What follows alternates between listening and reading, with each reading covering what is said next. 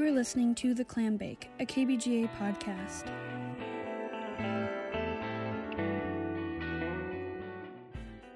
With your host, Madeline Broom.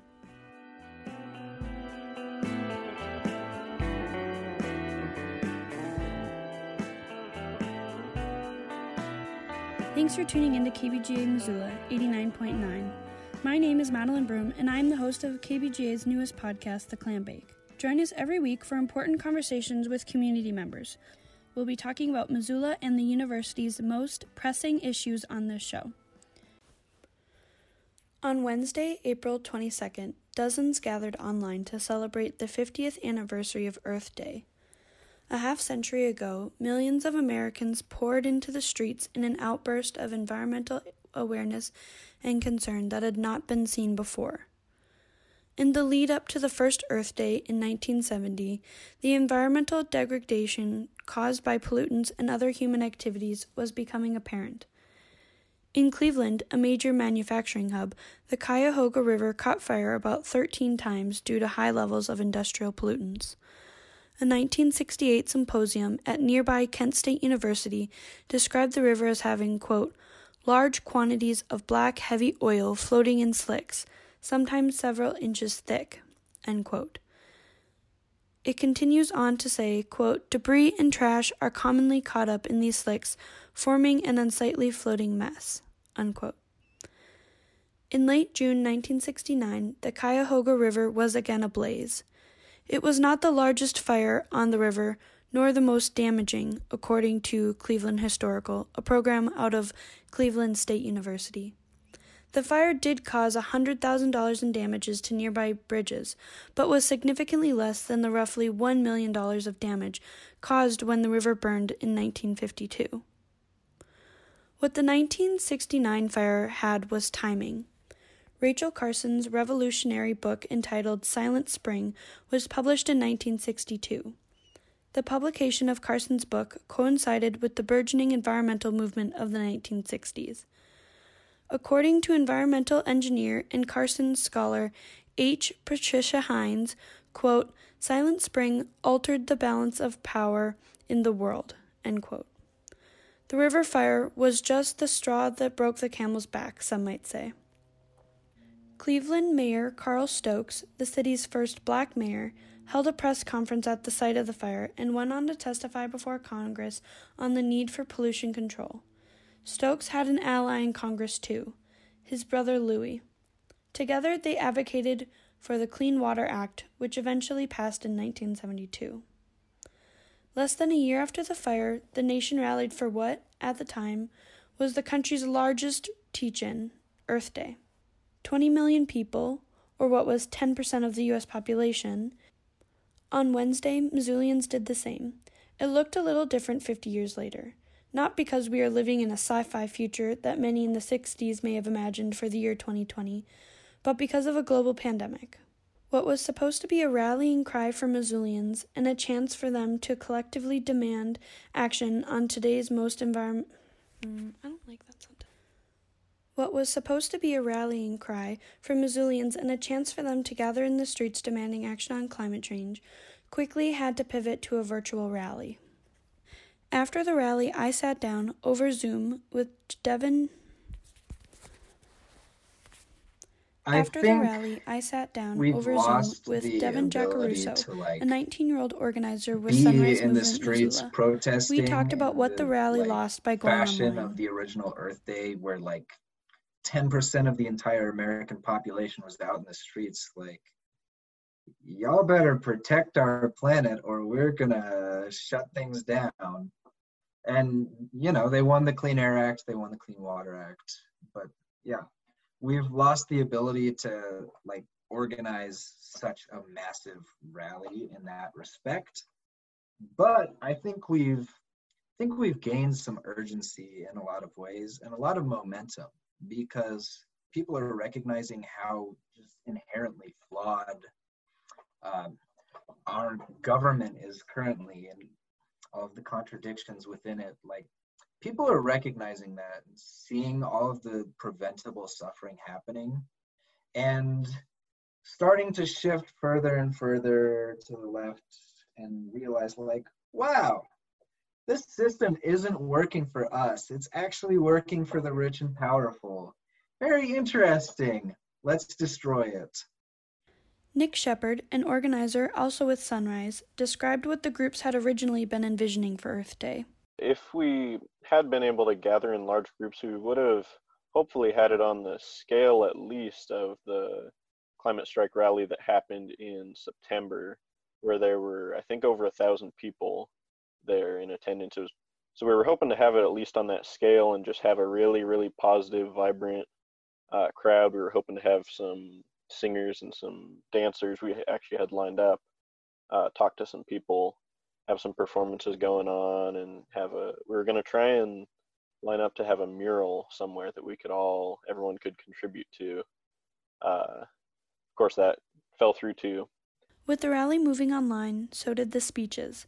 Those speaking at the event submitted videos that were played during the rally, which met over Zoom. The speakers ranged from local climate activists and healthcare workers to a middle school student.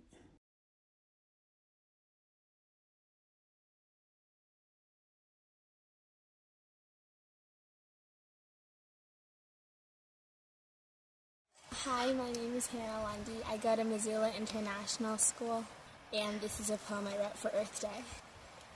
The earth we stand on is our home. The magical orb spinning in space. Space we will never fully understand. Understand this is our only hope. Hope that we can make the changes needed. Changes needed to prevent global warming. Global warming that is endangering the lives of entire species. Species that are part of the chain that connects us all. Connections to the spirits that guard. Spirits that won't be crushed. Crushed forests will start to regenerate. Regenerate to stand tall and strong. Strong forces will heal. Heal the tired bones. Bones dug up by humans. Humans destroying our planet. Our planet is our home. Our home is this earth. The earth we stand on is our home. Sahalt, happy Earth Day. As we treat every day as Earth Day, I just wanted to leave a quick message to let everyone know that my name is Claire Charlot. I come from the Confederate Salish and Kootenai tribes. My ancestors come from the Bitterroot Salish tribe. We were forcibly evicted from our land by gunpoint from soldiers back in, I believe, 1891. We were relocated to the Flathead Reservation, where we share land with the Pend Oreille, the Kootenai, and the Salish people. My message for Earth Day is basically that we are in the middle of a pandemic, otherwise we would be gathering all together. I'm leaving this message because I wanted everyone to know that despite the fact that we're in isolation, we're socially distancing, we're doing everything we can to stay safe. That we are facing a pandemic on so many levels. So I just, on this Earth Day, during this pandemic, I want to thank everyone that is working together, to thank everybody that is trying to protect our Earth. Right now, we're seeing the Earth gasp for breath. During this pause, we're also seeing the collapse of the global economy. And in that collapse, it's going to be really difficult. Revolution is hard. Revolution is going to be ugly. Revolution is going to take a little bit of time, and it's not going to be pretty. But at this point in time, the pandemic has exposed all the lies that capitalism has put on us. You know, my people have been decimated before by smallpox. We went from 40 to 60,000 people to 17,000 people in less than 15 years after contact. So I'm very familiar with the pandemic. I'm very familiar with losing people. And I don't want to lose people. I do not believe in profit over humanity. I do not believe that we should pick people and let them go die because we want to have profit. Our capitalism, our economy, everything is collapsing, and yet we want to put people back into danger. So in conclusion, I just want to say that I don't want to be all panicked. My message to you is of hope. My message is that we are resilient people. And my message is that my allies, my indigenous people, that we are in the middle of a pandemic. We're in the middle of change. And at the same time, during this time of change, we have to come together, and I'm seeing that. I'm seeing solidarity throughout communities, throughout the world. And let us solidify, let us get together, let us fight for this chance to have a way to live without capitalism, without basically having to put your life on the line every single day so that we can have a place to live, so that we can have food, so that our basic needs are met. In solidarity with everybody else, may we protect the earth, may our earth have the protection, that this is an opening for the earth to be able to say that it can heal itself. And lastly, the full listed demands aimed at politicians, CEOs, and others in positions of power can be found at MissoulaEarthDay.org. I pledge to advocate for a healthy, just, and livable future for all. I pledge to act in solidarity with young people and impacted communities creatively mobilizing for Earth Day around the globe April 22nd. I am inviting and asking that everyone in a position of power to impact the health, nature, and climate crisis stand with most impacted groups and communities. So that mentions in the pledge, but it mentions the most impacted groups and communities, and that might seem obvious to some of us, but I think it might still be important to talk about who those are. Yeah, so who we're talking about by the most impacted communities or the frontline communities, we mean the indigenous communities that are essentially, they're having their land stolen again, and quite possibly most likely destroyed when, not if, when these pipelines burst. They always do. The Keystone XL, I think at some points is running within like a quarter mile of some of these places, and it's going under rivers, it's going near water sources. So we're talking about indigenous communities. We're also talking about fossil fuel workers, because these people, like the fossil fuel industry is not going to last forever. These people, a lot of these aren't well-paying jobs. A lot of them aren't secure jobs, safe jobs. And I think we had someone mentioned in their speech, I think it was Claire Charlo, might have been someone else. I think it was her. She mentioned she had called up TransCanada, one of the companies, and said, oh, I'm looking for one of these jobs. How long do you think it would last? And they said, oh, it would last up to a year. So when they talk about all these jobs, these pipelines are going to create all these good paying jobs. They're not permanent jobs. They're very temporary. And a lot of these workers are going to be left out to dry just as much as anyone else. So yeah, when we talk about the frontline communities, indigenous communities, fossil fuel workers, anyone that's especially at risk by these projects. I think my two favorites are, first of all, supporting and championing a people's bailout for the coronavirus that prioritizes people who've been hit the hardest, supports and centers health, prioritizes the growth of a regenerative economy, and protects our democracy. And then using that to push later on for a Green New Deal, which is critical in this time, because we only have 10 years, and if we're not pouring money into this issue and really giving it all we've got, then it's game over for us.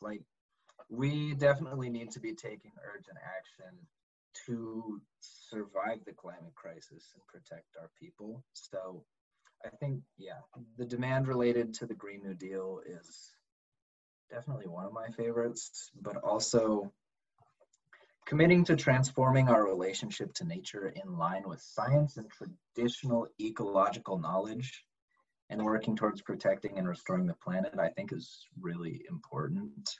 Because the Green New Deal is great, but I think a lot of it has to come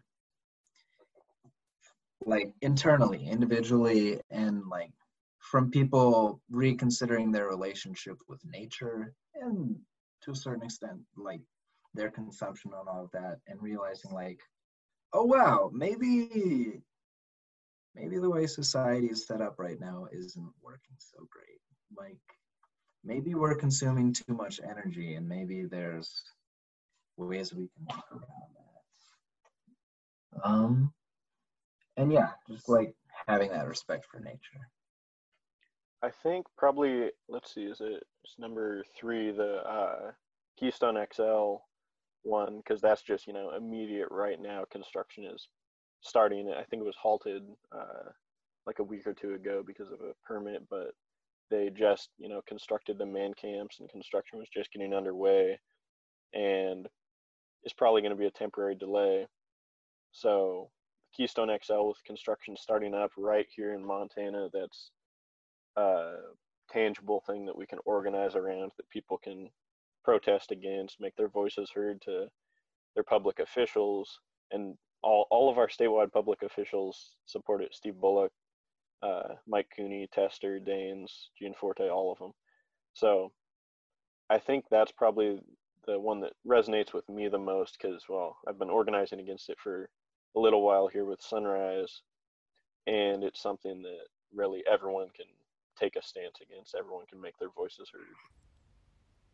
Missoula Earth Day also called for a divestment from fossil fuels, whether that be refusing to fund carbon-intensive projects such as an oil pipeline or funds that support polluting industries like mining. They were also asking that EPA pollution standards are fully enforced, especially as water and air pollutants exacerbate the impacts of the coronavirus. I'm wondering, what was your goal for Earth Day? Like your own goal? Did you have one? Did you kind of... I mean, I think these were goals for the rally as much as they were like goals for myself. But the goals I had were to uplift the voices of the communities that are most impacted, which, like we were talking about, is BIPOC folks, is youth, and yeah, so I tried my best to uplift people from those communities as much as possible. And the other thing I really wanted people to consider is just, I wanted people to get more involved, because like sharing stuff on Facebook and like doing all of that is great, and like voting every 2 years is acceptable, but yeah, but it's not enough. Like, we're not gonna Facebook post and vote every 2 years. We're not gonna do that and pave our way towards survival. Like, this is the fight of our lives, and if you're not out on the streets protesting, organizing, and shutting things down unless real substantive change is happening, then you're not helping, essentially. Missoula Earth Day, like much of the climate movement, was youth-led. What do you believe is the importance of a youth-led movement, and why did you kind of put an emphasis on this with Earth Day? Yeah, so I think similar to BIPOC folks, youth are similarly marginalized. And I don't want to say like that our marginalization is equal or not. Like, we're just marginalized to a certain extent. Like, young people aren't in political office. They're not in positions of power the majority of the time. And like, even younger kids, having worked with like preschoolers, they get treated like objects a lot of the time. And yeah, I think young people are extremely marginalized in a lot of ways.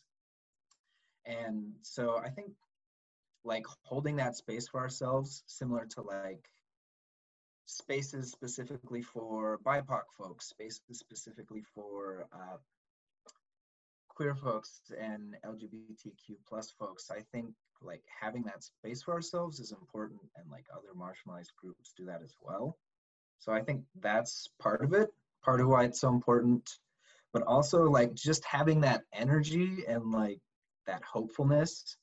Adults, sometimes talking to them is a real bummer because they're not quite as hopeful as us young folks, for better or for worse. I think the other thing is just like, as a youth movement, there's so much like hope and energy, and being able to bring that to actions and organizing, and like not necessarily having a preconceived notion of what organizing even looks like, helps us not only bring the energy and passion that's needed, but also adapt when something like COVID-19 happens. Like, the COVID-19 pandemic hasn't really stopped the Sunrise movement. We've moved online, but we're recruiting more than ever for Sunrise School because that's just, yeah, that's most of what we can do online, but we've been recruiting a ton. To learn more about Missoula Earth Day or any of the organizations that work together to make the rally possible, go to MissoulaEarthDay.org. There you can also find links to all the speeches given at the virtual rally. Thanks for tuning in.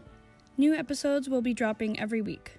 You can listen to the Clam Bake on air by tuning into KBGA 89.9 Missoula, going online at kbga.org, or listening to the podcast on Apple Podcasts and Spotify. This episode was edited and produced by me, your host, Madeline Broom. Special thanks to Jazar for the music used in the Clam Bake. All music was sourced from the Free Music Archive.